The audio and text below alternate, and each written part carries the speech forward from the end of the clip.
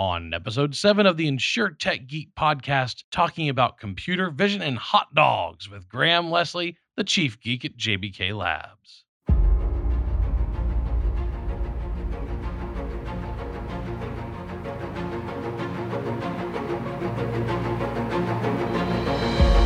The InsurTech Geek podcast, powered by JBKnowledge, is all about technology that's transforming and disrupting the insurance world. We'll be interviewing guests and doing deep dives with our own research and development team into technology that we see changing the industry. We're taking you on a journey through insurance tech, so enjoy the ride and geek out.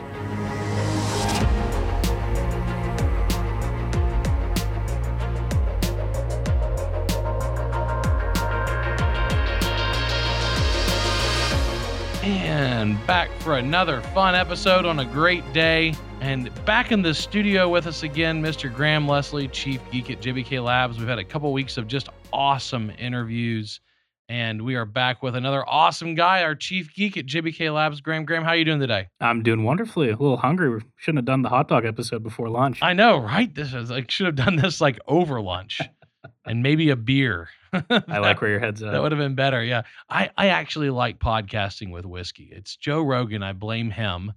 He had his whiskey episode with Elon Musk, and I've had a couple of whiskey episodes, and it always loosened the lips a little bit and free flows the conversation. We're not doing that today. Stone cold sober. We've got some water in our hands and no food in front of us, and yeah, we're going to talk about computer vision and hot dogs today on the InsurTech Geek podcast. So just a reminder for everybody out there, Graham Leslie is our Chief Geek at JBK Labs. That's our Director of JBK Labs. That's all of our research and development here at JBKnowledge. We're a 211-person technology firm dedicated to the insurance and construction industries.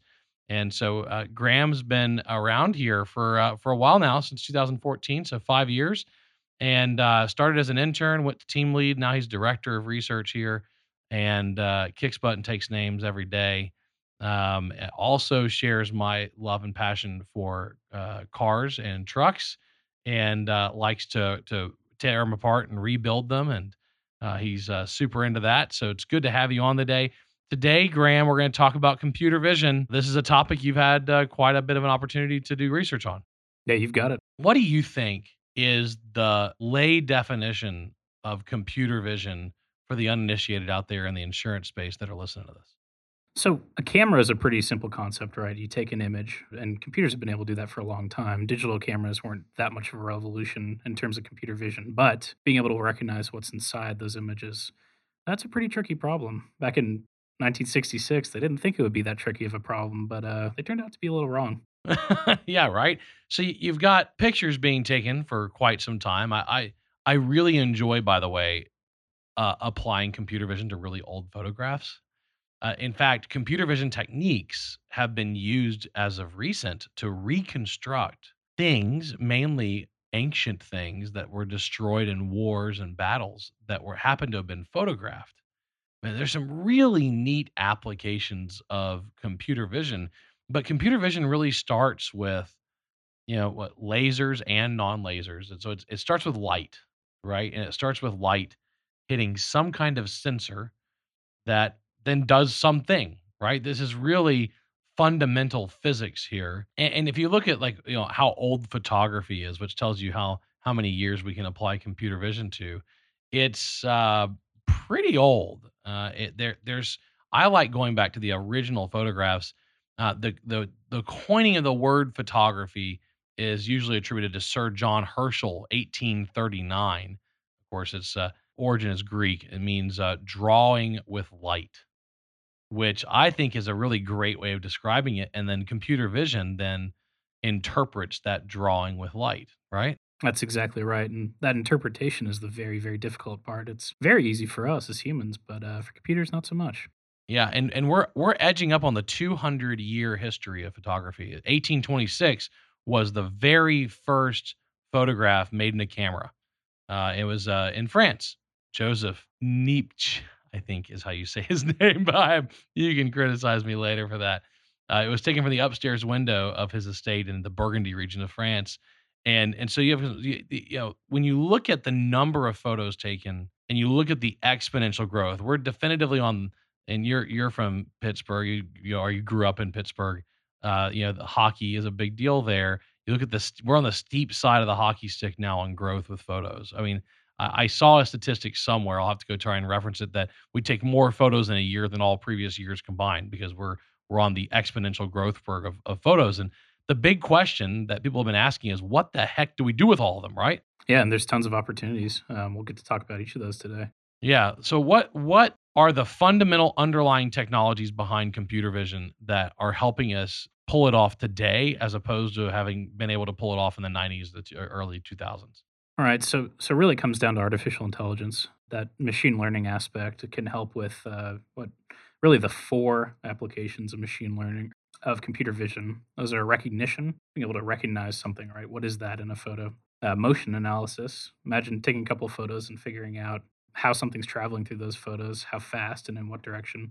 Scene reconstruction. To your point about reconstructing things that might have been lost. I think there's a big photogrammetry project on the Notre Dame immediately before the roof fire. Yeah, That's a great example of that, where they're using the photogrammetry now to actually recreate that in 3D.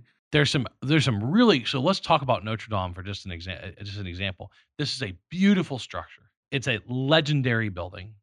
It experienced a horrific fire and was significantly damaged. And the big question is, how do you restore it back? Now, they had laser scans that were taken of this structure. So that's when a spinning laser, so laser on a spinner goes around and they go to different points and laser scan it. Laser scan is really precise, but it's hard to catch every detail in a laser scan because you really have to move the laser scanner a lot and it can take up to a few minutes per scan to scan with a laser scanner.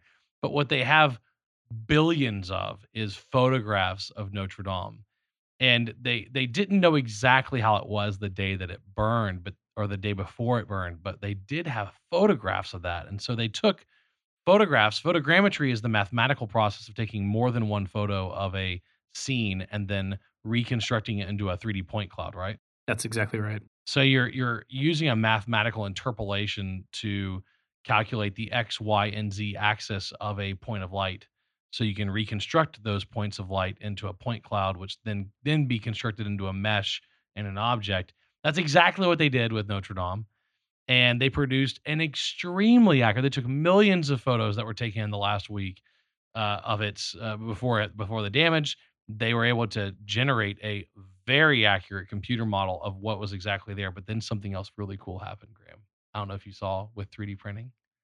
Some very creative people took the stone that fell and they ground it and they used a 3D printer to 3D print replacement stone from the reconstructed model. They then sent it to a 3D printer and they used those polymer adhesives where they take, if you can take stone and or even wood, or you've seen these, we've looked at them together, and they 3D printed replacement stone with the actual raw material that fell out of the ceiling. It's amazing, isn't it? Like the future is now, right? And you think about insurance, a big part of insurance is making a client whole, right? Fixing what was damaged. I mean, you think, how if you could restore it back to the exact, to the millimeter precise object that was there before with the original building materials, it doesn't get much better than that, does it? That's it. So you have scene reconstruction, and then what else do you have? And then the last major one is image restoration. And that's when you actually fix stuff. Right. Yeah. And traditionally, art restoration is called in painting, right? That process of taking damaged photographs and it's basically the same process that a human follows, right? Interpreting what should be there, even though they can't see it, and making the best educated guess at how to fill in. Yeah, because you're trying to figure out what would have been here had the image actually been captured. Exactly, it's that human pattern recognition process, but just applied to a computer. Yeah, in scale, in mass. Instead of having one person, because image restoration is extremely expensive because it's a very, very specific skill set that not many people have, and it's a very pricey, very time-consuming process, and you're talking about taking that process and shrinking it into seconds and letting a machine actually do image restoration.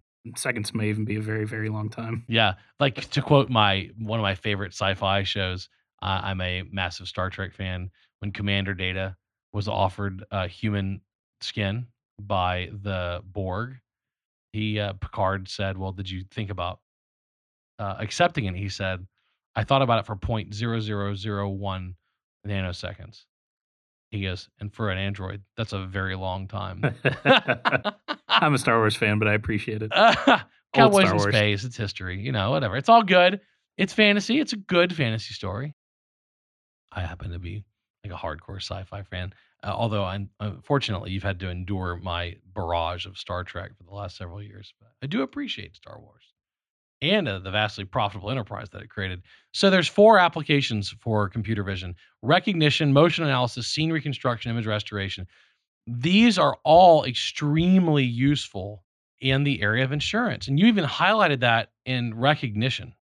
Yeah, absolutely. So, recognition problem is finding something in an image and potentially finding the different varieties of it, right? So, in the concept of insurance, that could be imagine taking a photo of a damaged property and being able to recognize. So, what part of the property is this? Well, it's a roof, and how damaged is it? Well, if you have some type of classification, you can see some shingles are missing, or there's actual visible, structural damage. You could potentially classify all that. Yeah, so you can classify it as the grade of damage and how severe the damage is, where the damage is. You can even detect damage that humans might not detect on their own, simply because of the scale or size of that said damage. So from a claims process, this can be really useful in insurance. And even adjudicating a claim, like when a claim comes in, you could actually have a machine score damage before it even goes to a human.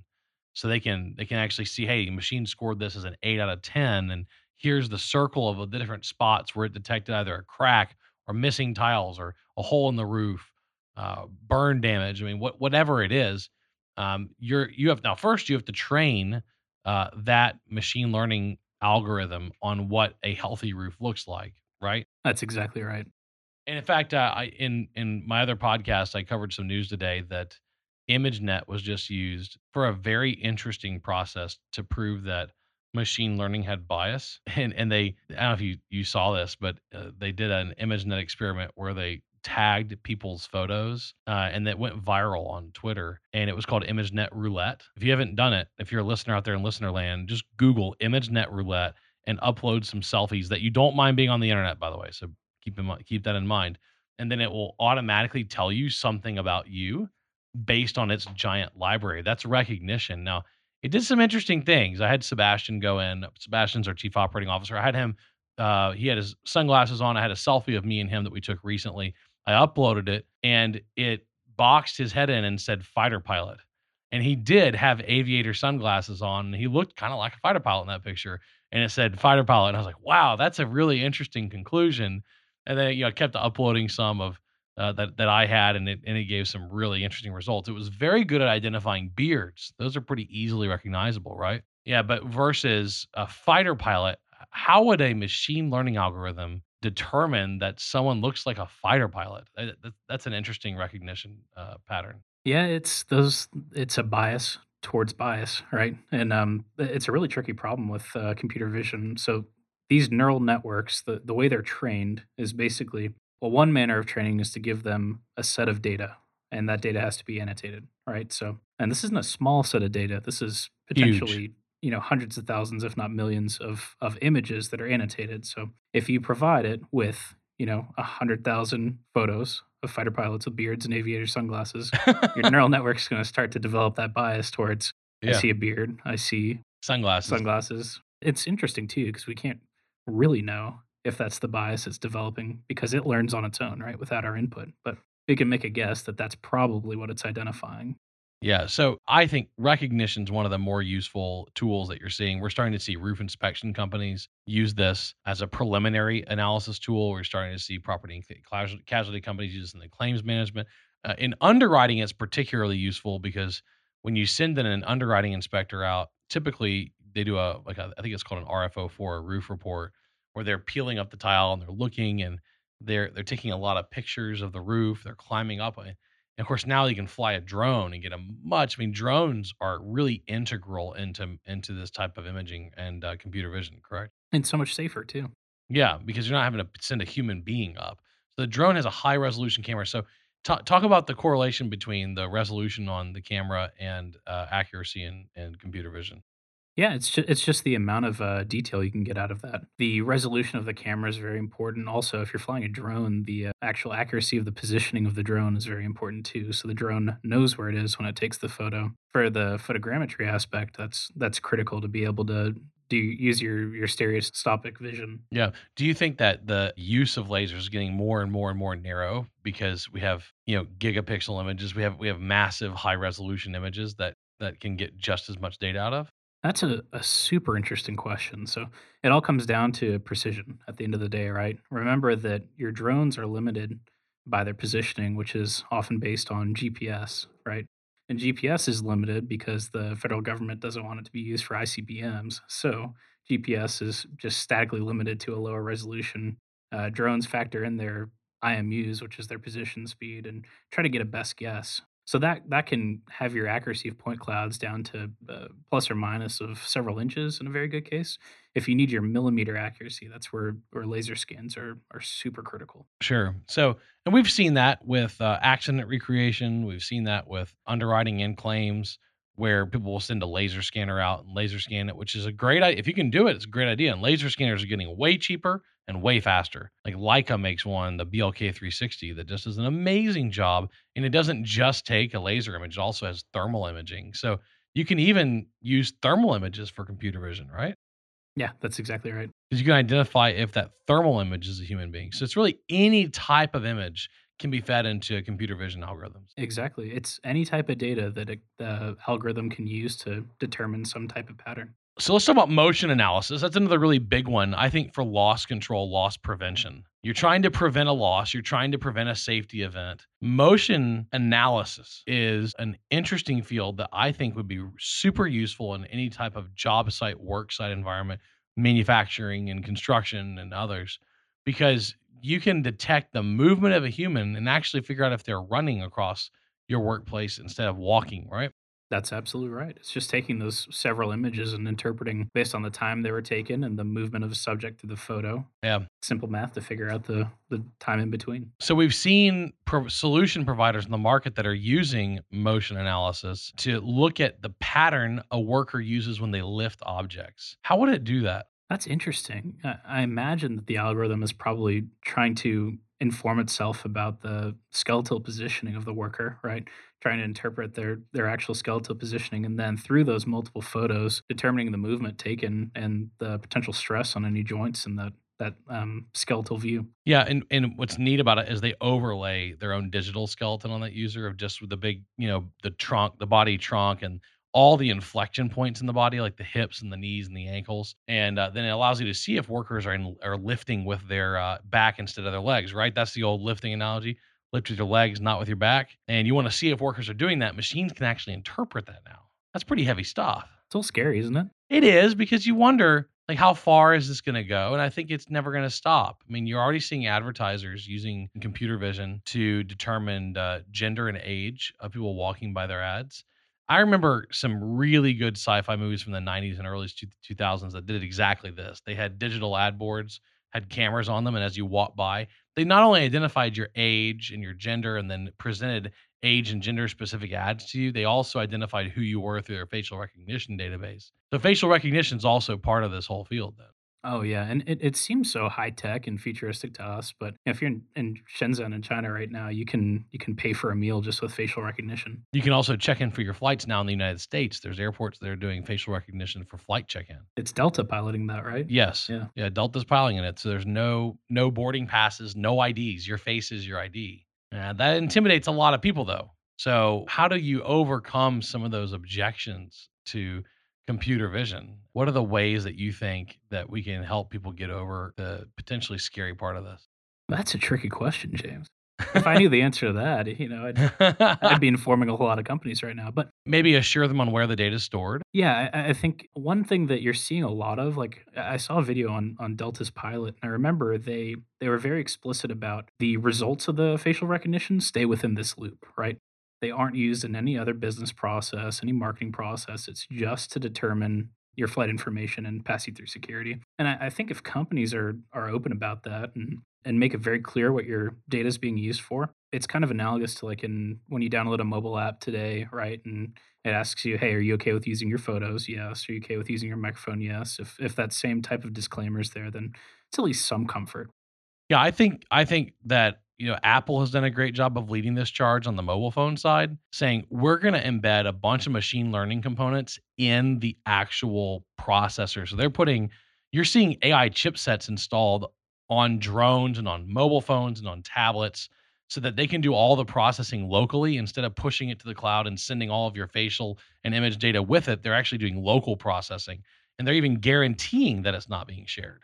All right, and that's the cyclical process, isn't it? Out to the cloud, back in, out to the cloud, back to the Yeah, edge. then who owns it when it's in the cloud? And does it Exactly. stay there? Are other people looking at these images? I don't know. So there's a real use case for computer vision in construction, whether it's sending a drone in to automatically analyze damage or using your iPhone and your drone and a professional camera to take underwriting photos and to make sure that that property is taken care of, or documenting an accident, right? Let's say you've got a work comp accident, pretty severe, and you have a 360 camera, which are not expensive. You can get an LG 360 camera. That's for those who don't know what that is. They're two fisheye lenses back to back, so it can do a 360 stitched image in under a second. You can use the heck out of that for computer vision, so you could actually recreate that site just by taking two or three 360 photos. You could actually digitally recreate and walk through in VR an accident site. Correct? Yeah, definitely. I think it would take a little more than 2 or 3 photos now with today's technology, but Yep. you're absolutely right about where we're headed. I once heard a comparison when it came to, surveying, for example. If you come out with a long ruler and measure everything out, you're gonna capture such a small subset of the data, but if you show up with a 360 camera or a laser scanner or something like that, you have this enormous set of data you collect that you can use to answer so many future questions you may not even know about. I'm seeing solution providers even use 360 video for computer vision. Bingo, because then you have all that source data that you can interpret into creating a 3D model. Yeah, well, it's 30 images every second. So they're breaking apart the video into its component frames and then using all the different angles of an object to capture it and then to model and map it. Exactly, and that's scene reconstruction. Yeah, as scene reconstruction. So you've got some really great applications and recognition, like facial recognition, object recognition, the status of an object, motion analysis, and loss control and safety. Being able to determine if workers are even running across the job site. We're seeing risk management divisions at large owners, like tech companies. They're building data centers, putting webcams on their job site, feeding that into a computer vision system, and then the webcam looks for any bad activity, like running across a job site, jumping too far, lifting improperly. It can all be done by cloud connected security cameras now with software sitting behind them, right? That's exactly right. Yeah, doesn't creep anybody out, does it? Oh, not at all. Yeah, put this tracker on you. We're gonna document your face and monitor everything you do, and the machine's gonna text you if you lift improperly or go somewhere. So there's social impact to this that really necessitates training, education, reminders, right? They need to understand what the limitations are, how it's used, where it's stored, what's being done with it. We're not trying to create digital overlords. We're trying to keep the humans safer, right? And ultimately, this ties back to productivity as well of that company. So what's some background? Because this whole story started in 1966. That's right, it's a funny story. A handful of computer scientists said, "We can solve this computer vision problem," and they decided, "We'll do it in a summer project." So, they got some summer workers, said, "Let's break it down and we'll figure this out over the summer, and at the end of the summer, we'll have software that'll tell you exactly what's in an image." They failed Yeah. pretty drastically, right? Given that we're still working very hard on this today. Yeah, given that 53 years later, we're still hot after it. Exactly. When it really popped back up was with, translation services, right? You remember Google Translate when that broke into the mainstream and how incredible that was, but it was still pretty funny in the beginning, right? Some of the interpretations it would make. It was. It's not anymore because it's so remarkably accurate. And that's not computer vision, but that is still machine learning. You're Exactly. still teaching a machine how to deal with a natural language or image output from a human being. It's the same neural networks. They're recognizing the patterns in language that are recognizing the patterns in images. I think that around 2016 was when, Google replaced its translation services with neural networks, and that's when neural networks really broke into the mainstream, right? Yeah, so People started recognizing we can apply this to vision problems right now as well. so 50 years after the original computer vision experiment, it had a big deal. Yeah, and that's awesome. So the current state of the art computer vision, what is that about? Well, this is where we get to talk about hot dogs. Yes, I love hot dogs, especially all beef hot dogs. I like going to Wrigley Field, by the way. I'm a rabid Cubs fan, and I like going there and eating a good all beef hot dog. Across the street is Byron's Hot Dogs, Yeah. best hot dogs in Chicago. Oh, tasty. And I love a good Chicago dog, pickles on it. And Drag it through the garden, as they say. yeah, drag it through the garden. I never heard them say that, Oh, yeah. but that is definitely what they do with a hot dog. I That's mean, it. it is everything in the garden on that dang hot dog. So how does this relate to hot dogs? Yes. How does it relate to hot dogs? Silicon Valley, the TV show. You ever seen an episode? Oh, yeah.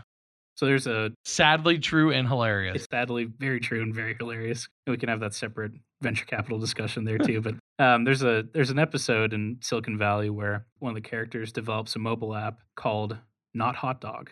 And what this app does is it can detect if anything passed in, any photo taking is a hot dog or not.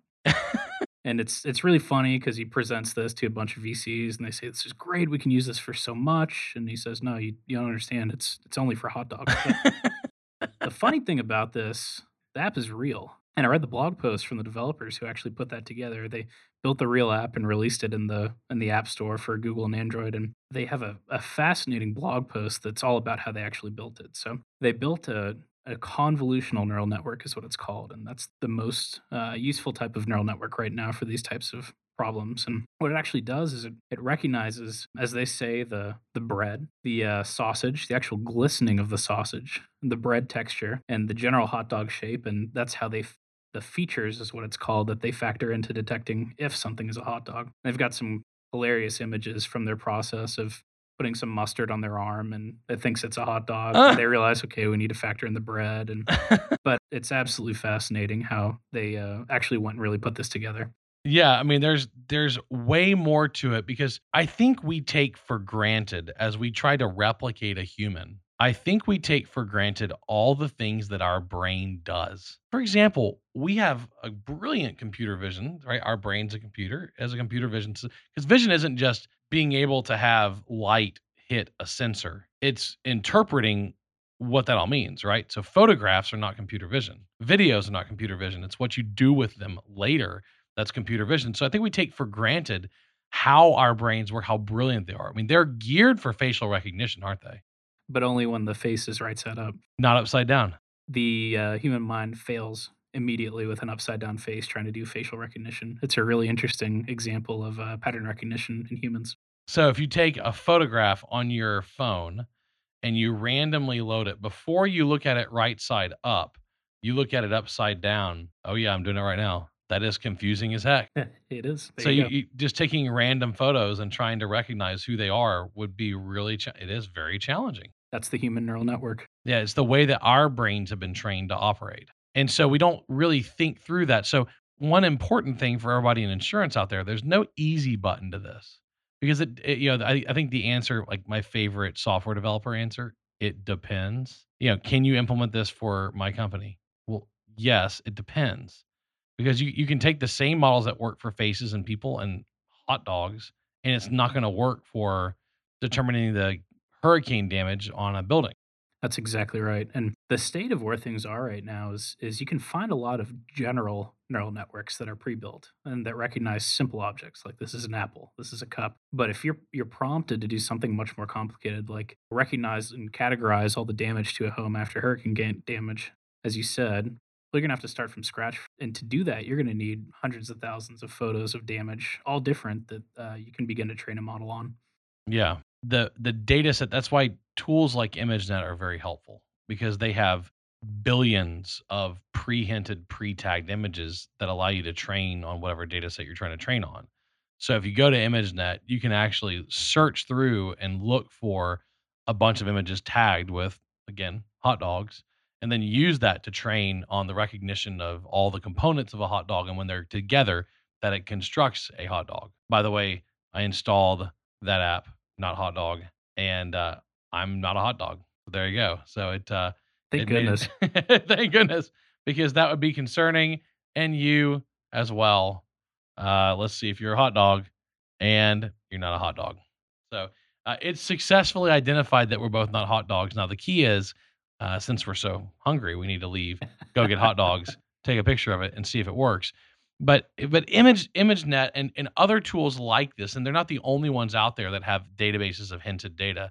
And I reported on a news article recently online saying, artificial intelligence is made of people. Reminded me of my favorite Charlton Heston sci-fi movie, Soylent Green, where Charlton Heston at the end is being carted out of the building yelling, Soylent Green is people! Soylent Green is people! A lot of this is people, right? I mean, there are entire companies offshore, namely India, where they have thousands of people sitting all day long just tagging and hinting pictures just to be used for computer vision systems. You're exactly right, and it's funny. You see a lot of the cloud vendors today, Microsoft and Amazon, and they release so many tools for building machine learning neural networks, but they release so many tools too for just simply collecting big data sets of images and Yeah, annotating them. like Amazon Mechanical Turk. So if you want to pay people to hint insurance related imagery, you can actually go on Amazon Mechanical Turk, which by the way is just Amazon outsourcing really mundane, boring tasks to a bunch of human beings that want to work from home, right? That's exactly right. Yeah, so like it's called Mechanical Turk, but it's made of people. It's a bunch of people that'll sit back and analyze any kind of imagery that you want to send across, and then they'll hint and fill your data sets out. So you don't have to hire up. It's a pretty tough job to hire up for, to generate the data sets that you need for this to work in a carrier or a third party administrator or a broker. And I can think of, by the way, everybody in the insurance ecosystem that could really benefit from computer vision and its related technologies. But it's not a magic bullet. There's no easy button. You have to build the model, and then you have to build the data sets, and then you have to rebuild the model, and then you have to change your model. And there's some really interesting machine learning websites that allow you to apply every known machine learning model, because there's a bunch of them, and then identify which one is the most accurate. So there's also that. And then by the way, what worked today, next month there may be a new model out that you want to work with, right? That's exactly right. And where I really think the future of this goes is proprietary models and proprietary data sets, right? Being able to lease access to these Mm. enormous data sets. So you think insurance carriers, instead of leasing or licensing it, one of their competitive advantages will be that they build the best machine learning model, Absolutely. which would allow them to automatically adjudicate claims, would allow them to dramatically streamline the underwriting process. And there's a lot of things you can do with that, but that almost looks like it might be a competitive advantage that they don't want anyone else to have, right? 100%. But then there will also be technology vendors out there who offer the same data sets to everybody. So you may end up with a hybrid where you license some tech and then you maintain some tech internally. The end output is a compiled model file, right? Like it's a file on the computer. And it doesn't learn in real time, does it? Like you actually have to schedule the time for learning. That's exactly right. The process is basically you give it a data set and it splits it in half. And what it does with that first half is it learns from it. And that second half it tests to see how accurate it is. And that's the whole second half of this process is training because at first it's not going to be accurate at all. It'll be finding hot dogs everywhere. And over the course of the process, it gets more and more accurate as it learns and adjusts and tries to get that second half more and more accurate. Yeah.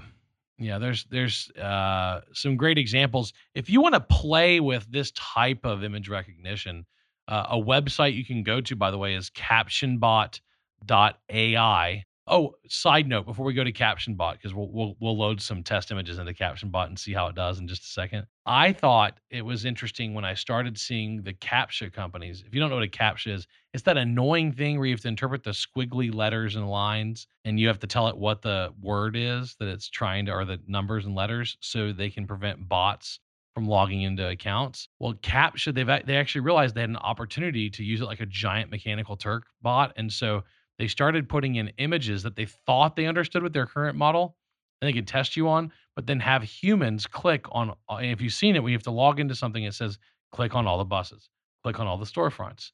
What does this street sign say? It is using you for free to crowdsource its learning model for computer vision. That's why those CAPTCHA services are free to developers. Google is the leading one with their reCAPTCHA service. Yeah, reCAPTCHA is super popular, and they are totally doing this. They're crowdsourcing image capture. It's amazing. They're feeding all that data into maps, into their storefront detection, and all Yeah, that. yeah, it's awesome. So let's talk about Caption Bot because this is a fun one. Our listeners can listen, can go this out because they've now learned the history. They understand the uses. We talked about all of this, but now they want to go and play with something that might resemble computer vision and see what it can do. And there's some pretty interesting use cases. But Caption Bot's a really fun one because it allows you to upload immediately. So we just go into your web browser on your phone and just type in, I'll do it with you. Just type in captionbot .ai, captionbot.ai. This is built by Microsoft. And then it's going to load it in your web browser. When it loads, you're going to actually upload a given image. And I'm going to pick an image out from my photo library. Something I recently took, just a picture, one of the pictures of my house, and it uploads as soon as you select the image on your phone. It uploads the image, runs it through its AI algorithm because it has a model that was compiled last night, seemingly, and then it's going to spit back a caption. So this one doesn't produce tags; it actually writes a searchable caption of the image. And here you go. It says, "I think it's a living room filled with furniture and a fireplace." There was no fireplace in the image, but it was right that it's a living room filled with furniture. So you can see they're not 100% accurate, but it's pretty darn accurate for me not telling it anything. And of course, then what you can do is you can grade the image on how well it does, and we'll go ahead and upload another one of a group. Let's get a water scene here of a patio in front of a lake and see what it says. So there's some interesting things you can really experiment with in Caption Bot. You can also go and play this ImageNet Roulette. That is ImageNet Roulette, and that will allow you to see how it tags people and see if it's actually going to be anywhere remotely accurate for you. The end of the day, what's the conclusion for the insurance professional out there listening to this and thinking about using computer vision? Computer vision is very, very difficult, but it's getting easier, and it's going to be a huge potential for competitive advantage across all the areas of insurance, but especially adjudication of claims, being able to flag them ahead of time. Which ones can we shoot right through? Which ones need human review? It's very challenging, but there's definite applications that could lead to a competitive advantage today. Yeah, and tomorrow. This is about being able to scale a company without having to hire a ton more people. We're not talking about laying off all of your staff. We're talking about being able to more effectively utilize them for thinking tasks. In particular, when you're trying to search through images and you're trying to search these objects, that's when this comes in really handy. If you have a collection of tags and captions on the images, it's a complete game changer for you, right? Absolutely. And we saw that with Google Photos when they released, and you could just say, show me all my photos with a particular family member in them, and it would Yep. sort it automatically. And your iPhone does this already too. Yep. So if you're an iPhone, you have the Photos app on iPhone. It does that locally.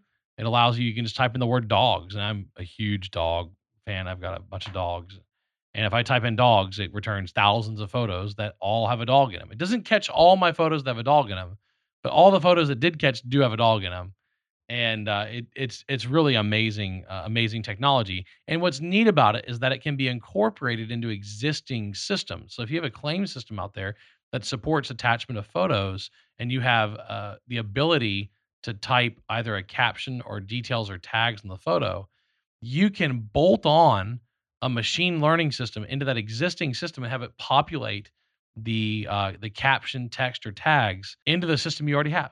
And talk about something you can do today that's really pretty straightforward to do with services like Amazon and Microsoft and Google all offer off the shelf services like this for general object recognition. Yep. So, Yeah. absolutely. Yeah, they're busy training it on every object in the planet. They're not getting specific to the insurance business, but you would still get a ton of value out of it because it's identifying any type of object that's in the system. The same thing with motion and video analysis. It breaks that video apart. There are already services out there you can tap into that will tell you what's going on in a video. And the same thing with photogrammetry. There's a lot of applications that do scene creation and that build. One of my favorites, Pix 4D, by the way, PIX 4D, does a phenomenal job of taking multiple photographs and producing a point cloud, which can be produced into a mesh, which can be produced into a 3D model. You can then 3D print a scene of an accident. There's all kinds of neat stuff that can be done with this. We think it's a transformative technology for the insurance business. That's why we've done so much research on it ourselves.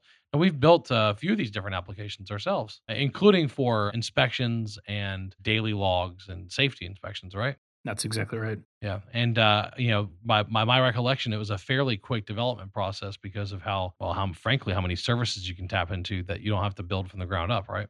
Yeah, that's right. It's very easy to get started with and becomes very challenging as you move into these Yeah, niche and domain specific areas. yeah, you'll get frustrated quickly if you're not prepared for the fact that Murphy's Law applies here too. So that's really your how to get started out there. If you're listening to the InsurTech Geek podcast, all the major clouds have computer vision APIs that can be used in a trial to recognize common everyday objects in photos, and that's a really wonderful place to start. The same thing, services like Azure have captioning services that'll write captions on photos. It's a really great place to get started, and does not require an enormous amount of effort. But the bigger project will require an enormous amount of effort and time. You'll have to build your own data sets. You'll have to build your own models. You have to deploy it into applications, and that can take some time. But if you want to be part of the digital transformation of the insurance business, I do not think you have a choice on whether or not you work with computer vision. I think this is a mandatory tool that will be used against you in the court of technology. So be ready for that. Graham, thank you for coming on today and so thoroughly and succinctly summarizing how this technology works for the industry out there. Hey, my pleasure. I'm ready to get out of here and get a hot dog. Yeah, exactly. It's time to go eat. Let's get some hot dogs, preferably a Chicago dog, one that's been drugged through the whole garden. This has been the InsurTech Geek podcast powered by JB Knowledge, jbknowledge.com. It's all about technology that is transforming and disrupting the insurance world. I've been your host, James Benham, jamesbenham.com. Thank you for joining us this week. I look forward to talking to you soon.